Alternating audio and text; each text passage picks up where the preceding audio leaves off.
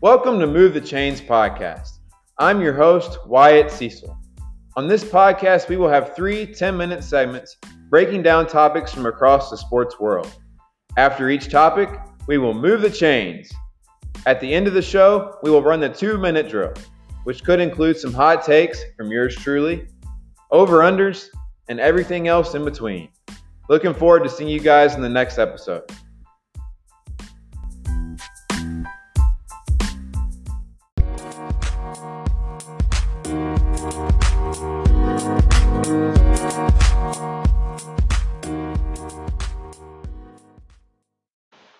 And we welcome you in to Move the Chains podcast today on this Wednesday afternoon, July 23rd, 2020. Biggest news of the day, the MLB is back. How about that, man? I cannot wait. Been waiting over 4 months for this. My Nationals coming off their 2019 World Championship. Back tonight. First game on the dock against the Yankees. Should be a good one. Then you got Dodgers, Giants, second round tonight. Should be fun. No fans, but hey, we got some live sports back, and I'm ready. I'm excited. Other news, my Redskins.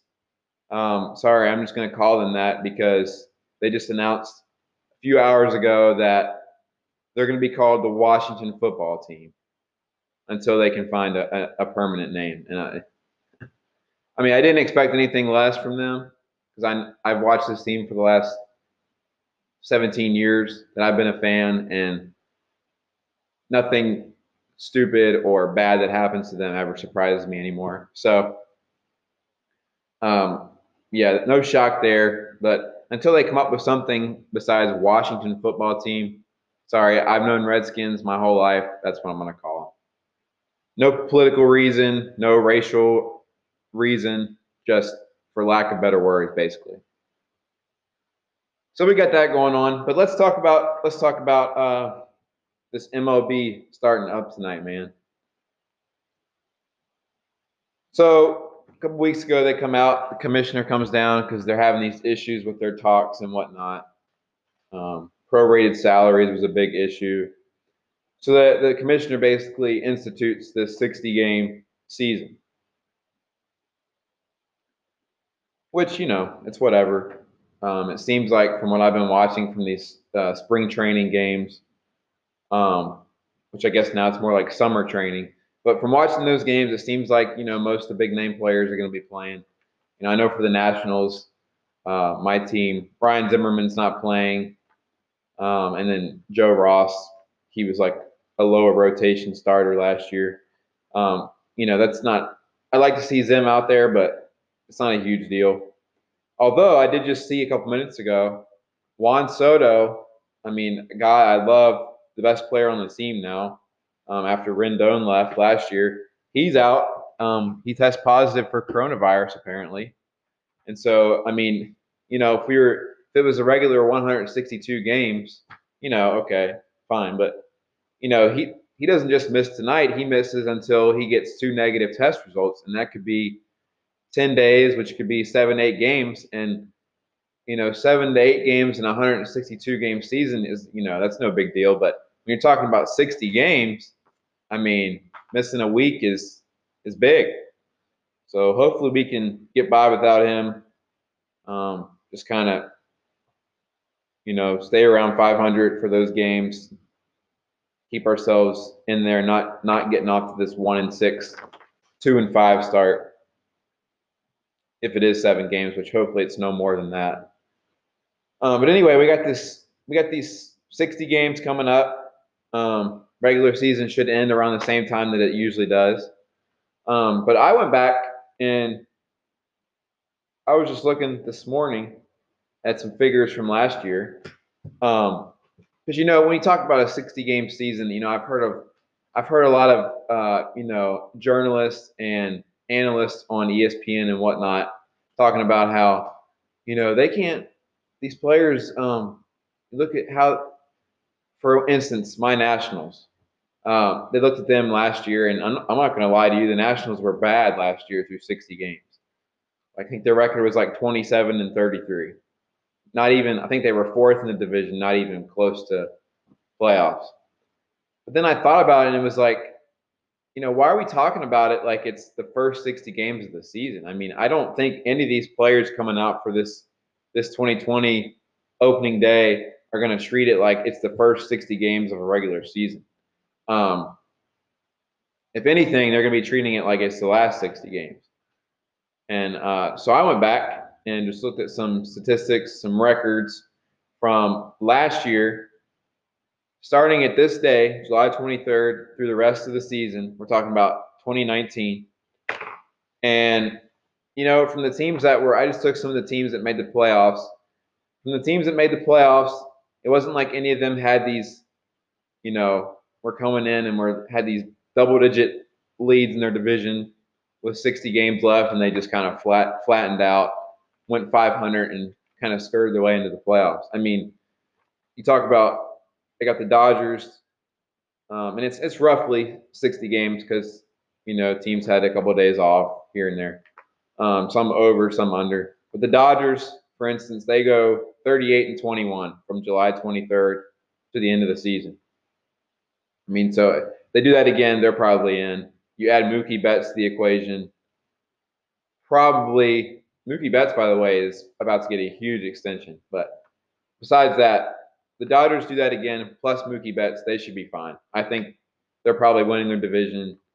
They're probably at least NLCS team.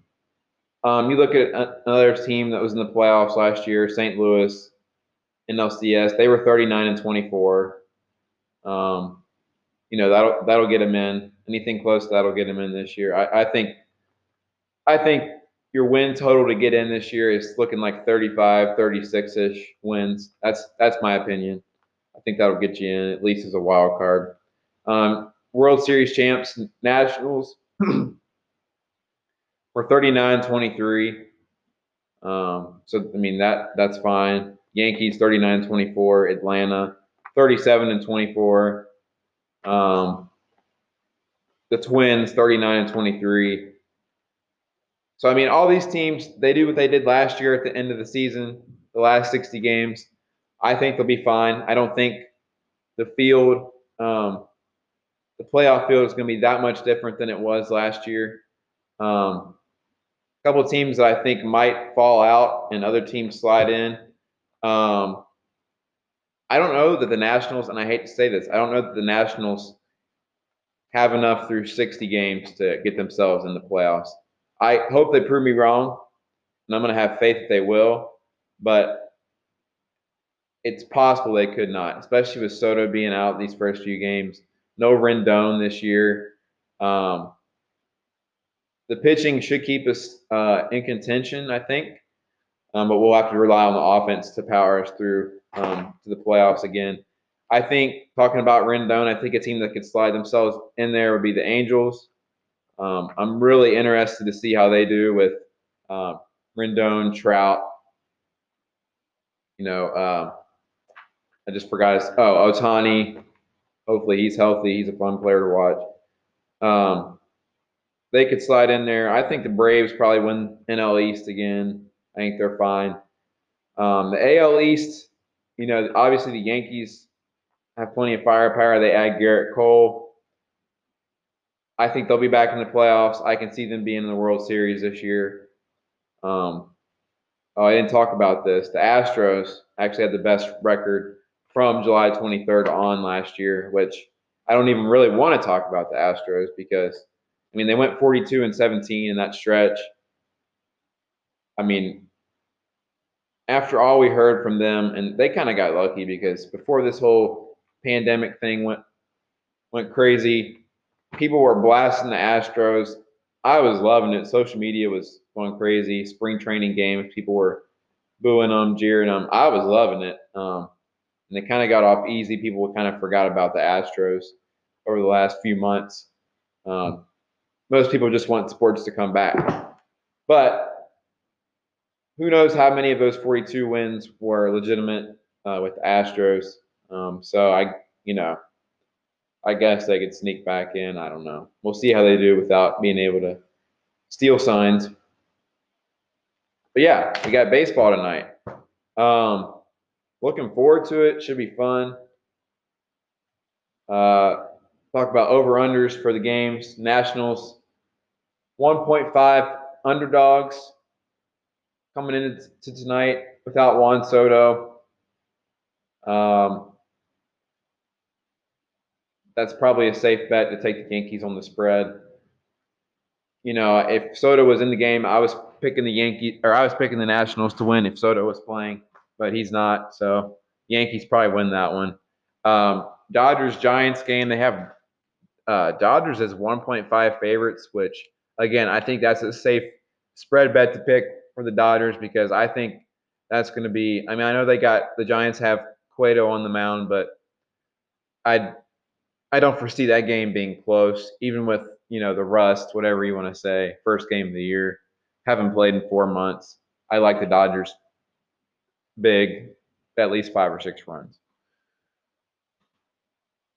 So we got that. Let's go ahead and move the chains. Next topic: fans or no fans. Talking about different sports, what it's going to be like without fans.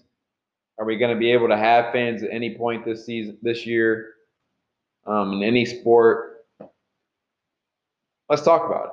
I mean, we got certain sports definitely that you don't need. I mean, you need fans, but when you miss fans at these games, it's a different a little bit, but it's not a huge deal. You got baseball. I watched a little bit of the Dodgers um, scrimmage, whatever you want to call it, the other night against the Rockies. Um, the Dodgers usually have their fan base is pretty, good even for regular season. Dodger home games, especially on like a Friday night, that's big time. I mean, you go to one of those against, the Giants or the Rockies, you're probably not going to be able to tell the difference between that and a Dodgers playoff game, to be honest with you. I'm not a huge Dodgers fan. I couldn't have been happier when we beat them last year in the first round, but give them credit where credit's due. Their fan base is one of the better ones in the league. You talk about teams like the Yankees, the Cubs, some of these bigger market MLB teams, they're going to feel it more than others. I mean, I was watching, like I said, I was watching that preseason Dodgers Rockies, I think it was, game. And I mean, it pretty much just felt like I was watching a Marlins or a Tigers game last year. So for those teams, maybe they'll actually do better because they're used to it. But for those bigger market teams, it might be different. But when you're actually talking about regular season, the mundane day in, day out schedule that we usually see, 160 games, most games, you're not going to tell a whole big difference. I mean, think about in the MLB, when do you actually hear the crowd in a regular season? I mean, usually it's someone makes an over-the-wall catch, shortstop makes a diving play. You get a quick reaction from the crowd. Walk-off home run, obviously, it's a good game. Walk-off hit, you're going to hear the crowd then, but 85 to 90% of the time, a crowd at a regular season MLB game for all but 4 or 5 teams, not going to be that huge of a difference. Another sport to talk about. Over the weekend, I watched the Memorial Classic. I've been trying to get more into golf lately. I like to play. I have a lot more respect for the professionals that do it. So I've been watching it. That was one of the first things to come back on with NASCAR. So I've been tuning in every weekend. And this past weekend, John Rahm wins the Memorial there in Ohio, Jack Nicklaus's tournament. Tiger Woods was out there.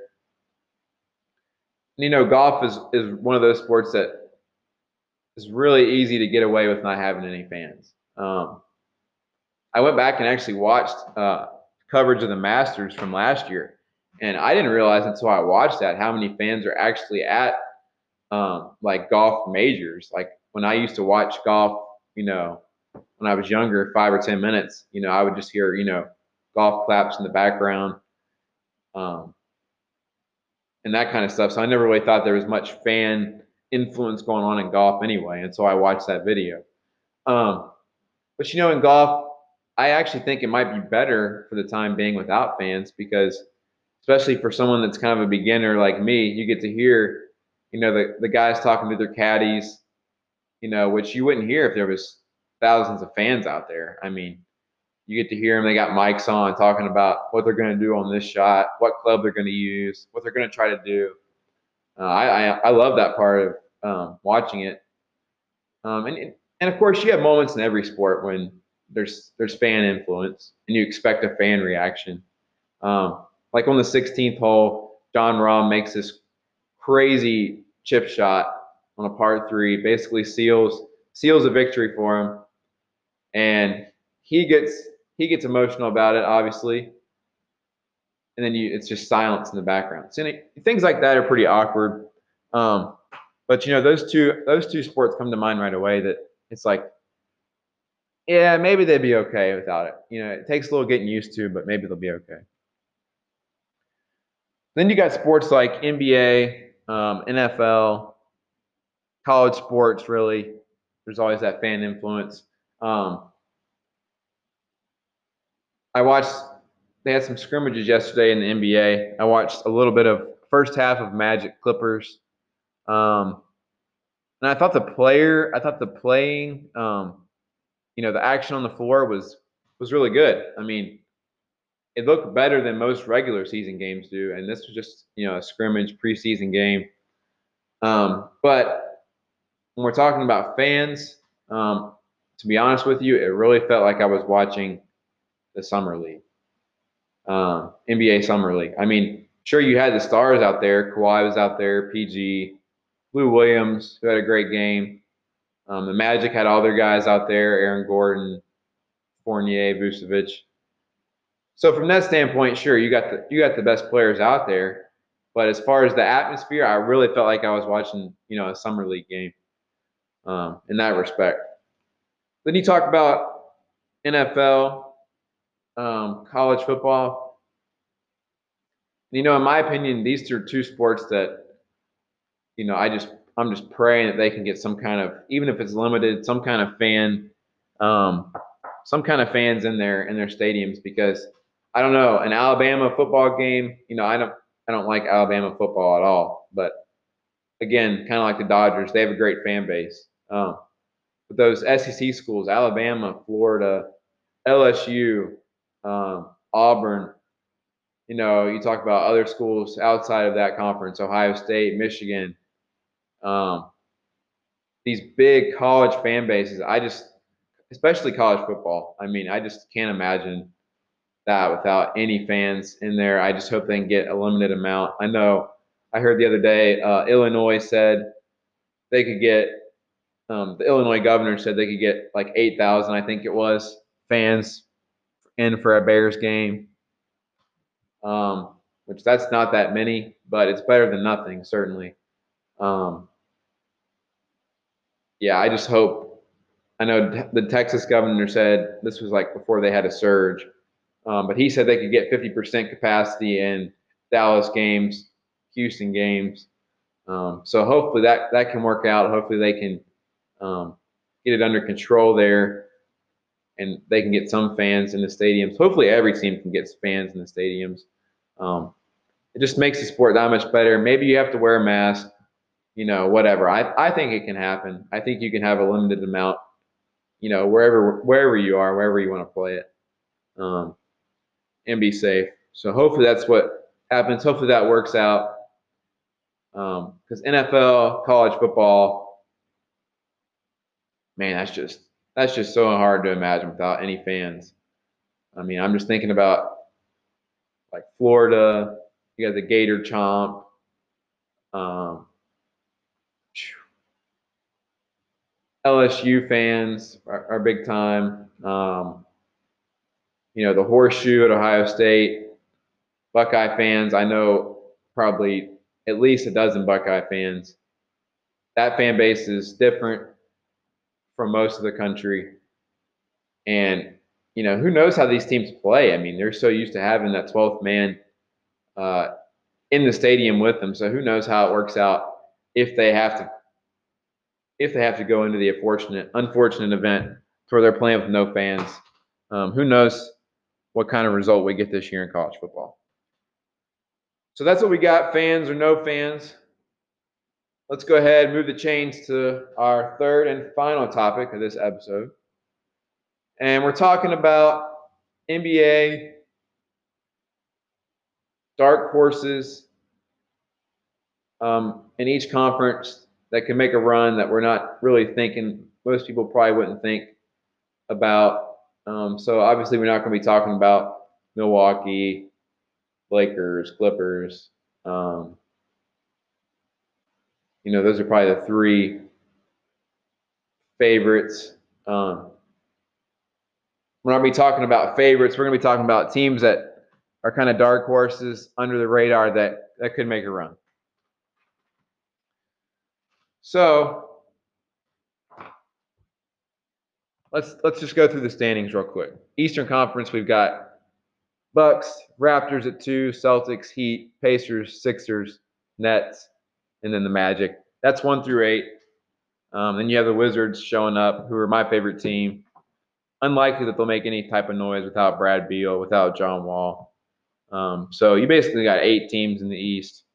The West, a little bit different. You've got Lakers, Clippers, Nuggets, Jazz, OKC, Houston, Dallas at 7, Memphis at 8, Portland at 9, Pelicans at 10, and then the other teams, maybe they get in.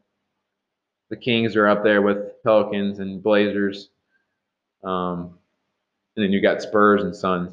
So we'll see what happens there. But we're talking about dark horses in each conference. I'm going to start in the East. And this, honestly, this didn't really affect my decision. I had a different team in mind until I watched some of their scrimmage. And I know it was just a scrimmage, preseason game, whatever. But when you're talking about comparing it to the regular season, it's not going to be that much different. I mean, you're not going to have a home-away influence. Home court advantage basically gets thrown out the window, even if you're close. I mean, because no fans are going to be there. So home court advantage doesn't really mean anything. So really, you could go any direction here. But for me, Eastern Conference dark horse team that could easily find themselves conference finals. I would say for me, it's going to be Miami. I look at their lineup and they've got something to offer at every single position, and they've got depth. I mean, let's just look at the starters. I mean, you've got Dragic, Myers Leonard, Kendrick Nunn, Duncan Robinson, Derrick Jones Jr. I mean, look at the guys in the second unit though. I mean, Tyler Hero, really underrated, I think. Iguodala, Iggy, he's a versatile player. Even though he's up in age, he's versatile. You've got Jay Crowder, a guy who's started for years in Boston. When they made their run with Isaiah Thomas. You've got Olynyk that switches in and out of the game. You got this guy, Coffee. I watched him a little bit last night. He can play. And like I said, I watched him in their preseason game last night, and I was shocked at how well they gelled, how good they looked. And it wasn't like the action in that game was, nonchalant, cheap. The guys were playing like they were out. They haven't played in 4 months. They were out there ready to go. So for me, in the East, it's Miami, and like I said, I could see them because I look at Milwaukee. Maybe they don't take on Milwaukee for the finals, but these teams in front of them, Toronto, sure, they could beat Toronto to 7-game series. That's definitely possible. I didn't even talk about Jimmy Butler. I mean, The Heat, that's their star guy, Jimmy Butler. Uh, he is a dog. I mean, the dude can play. He's not going to be one of these guys that averages 30 a night, but he comes out, he defends, he contributes, passes well, good team player. Not a guy that needs the ball in his hands every single possession. Um, he's going to come out and do his thing. But anyway, you're talking about these teams that are in front of him. Sure, I could see him beating Toronto 7-game series. Boston, I like Boston. I like Jason Tatum, Kemba Walker. But I think it's definitely possible they could beat Boston 7-game series. So I actually think that Miami will be in the conference finals. Not sure they can beat Milwaukee. I think Milwaukee presents them with some matchup issues, but I've actually got Miami in the conference final in the East. So let's go to West now. And I really had two teams coming into the episode that I was really debating on. I would say, let me put this out here first. I would say the Pelicans, but with Zion, like he left the bubble, I heard, for personal issues.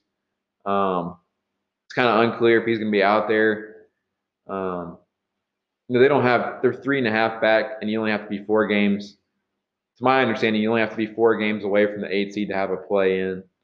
So if Zion was there 100% ready to go, I would say the Pelicans would be a team that can make a run.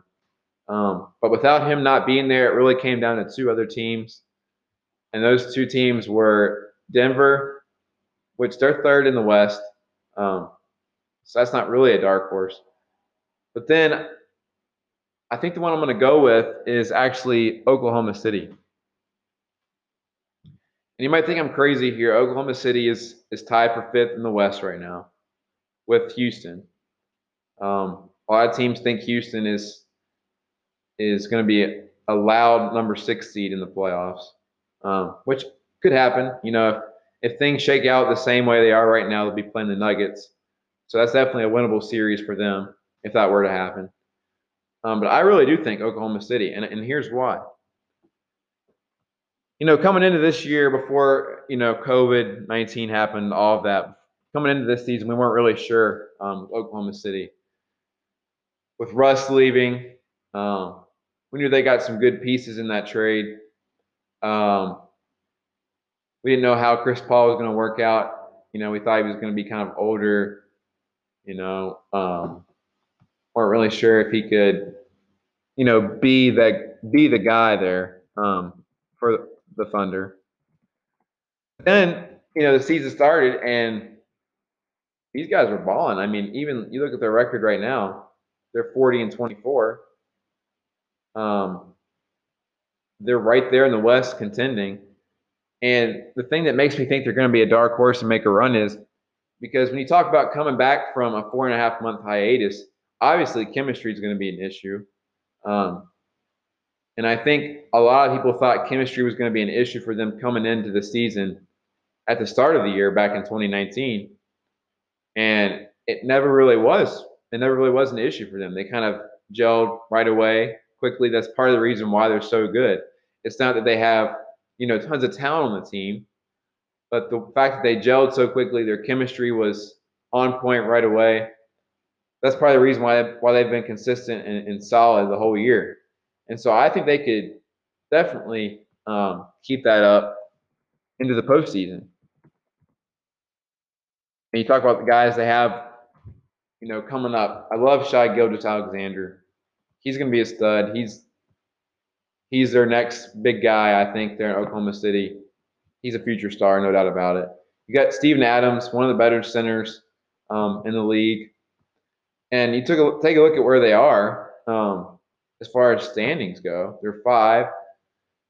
The Jazz are a game above them. That's the matchup right now. If the season ended today, it would be Jazz Thunder. That's the game that we had the big blowout about back in March when Rudy Gobert tested positive. That could be a potential playoff series, and I think the Thunder would win that. I could see them winning that in 6 games. How far they would make it against the Lakers, Clippers, I'm not sure, but I think Oklahoma City will be better in the playoffs than a lot of people think. I'm not going to sit up here and say they're going to be in the conference finals, but don't sleep on them. I think they could give the Lakers, they could give the Clippers a run for their money. But we'll see. Like I said, NBA starts up 1 week. Hopefully, that week goes by a little bit quicker now that we have baseball and some other stuff on to watch. But I can't wait. 8-game regular season right into the playoffs. Finals in late September, early October. Man, I'm ready. Moving now, we're going to go ahead and move the chains and move now to the 2-minute drill.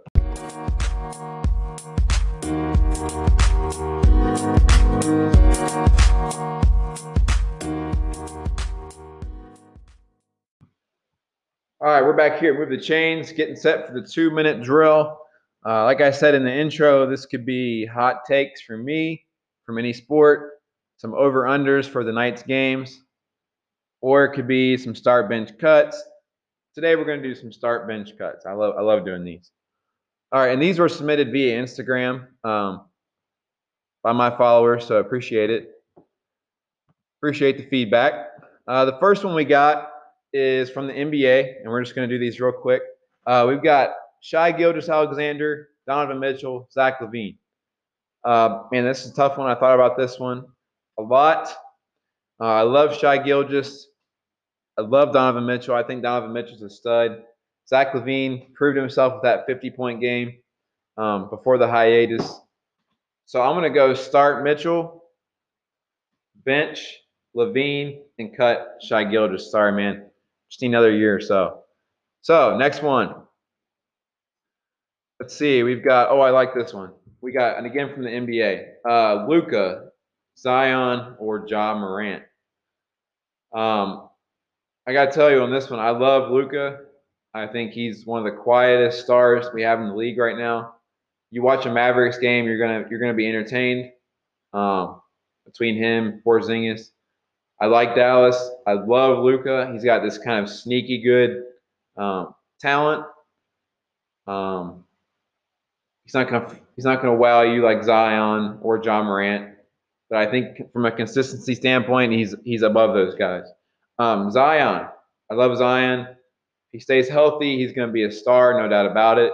Then you got Ja Morant. This one was tough. I'm gonna go start Luka, bench Zion, cut Ja Morant. Ja Morant could change my mind though, with what happens in the bubble for sure. All right, we'll do 2 more here. We've got, let's do one from the NFL. Lamar Jackson, Patrick Mahomes, Deshaun Watson. Running out of time here, just going to real quick do this one. I'm starting Mahomes. I think he's multiple MVP winner in his future. I can see it. Lamar Jackson, I'm benching him, cutting Deshaun Watson. Love Deshaun Watson, just hasn't had the right environment around him yet. And we'll do one more from the NBA. We've got Devin Booker, Trae Young, Tatum. This one was tough. This was probably the toughest one out of the submissions I got. But I'm gonna go. Right now I'm still deciding in my head. I think I'm gonna go start Tatum. Love Tatum. A lot of similarities to Kobe, Michael Jordan. I'm gonna go Tatum. Start Tatum. This is tough. Bench Devin Booker and cut Trae Young. That was the toughest one by far out of all the submissions. But there you have it for start bench cut and episode 1 of Move the Chains. Thanks for being with us, and we'll see you guys in the next episode. Peace.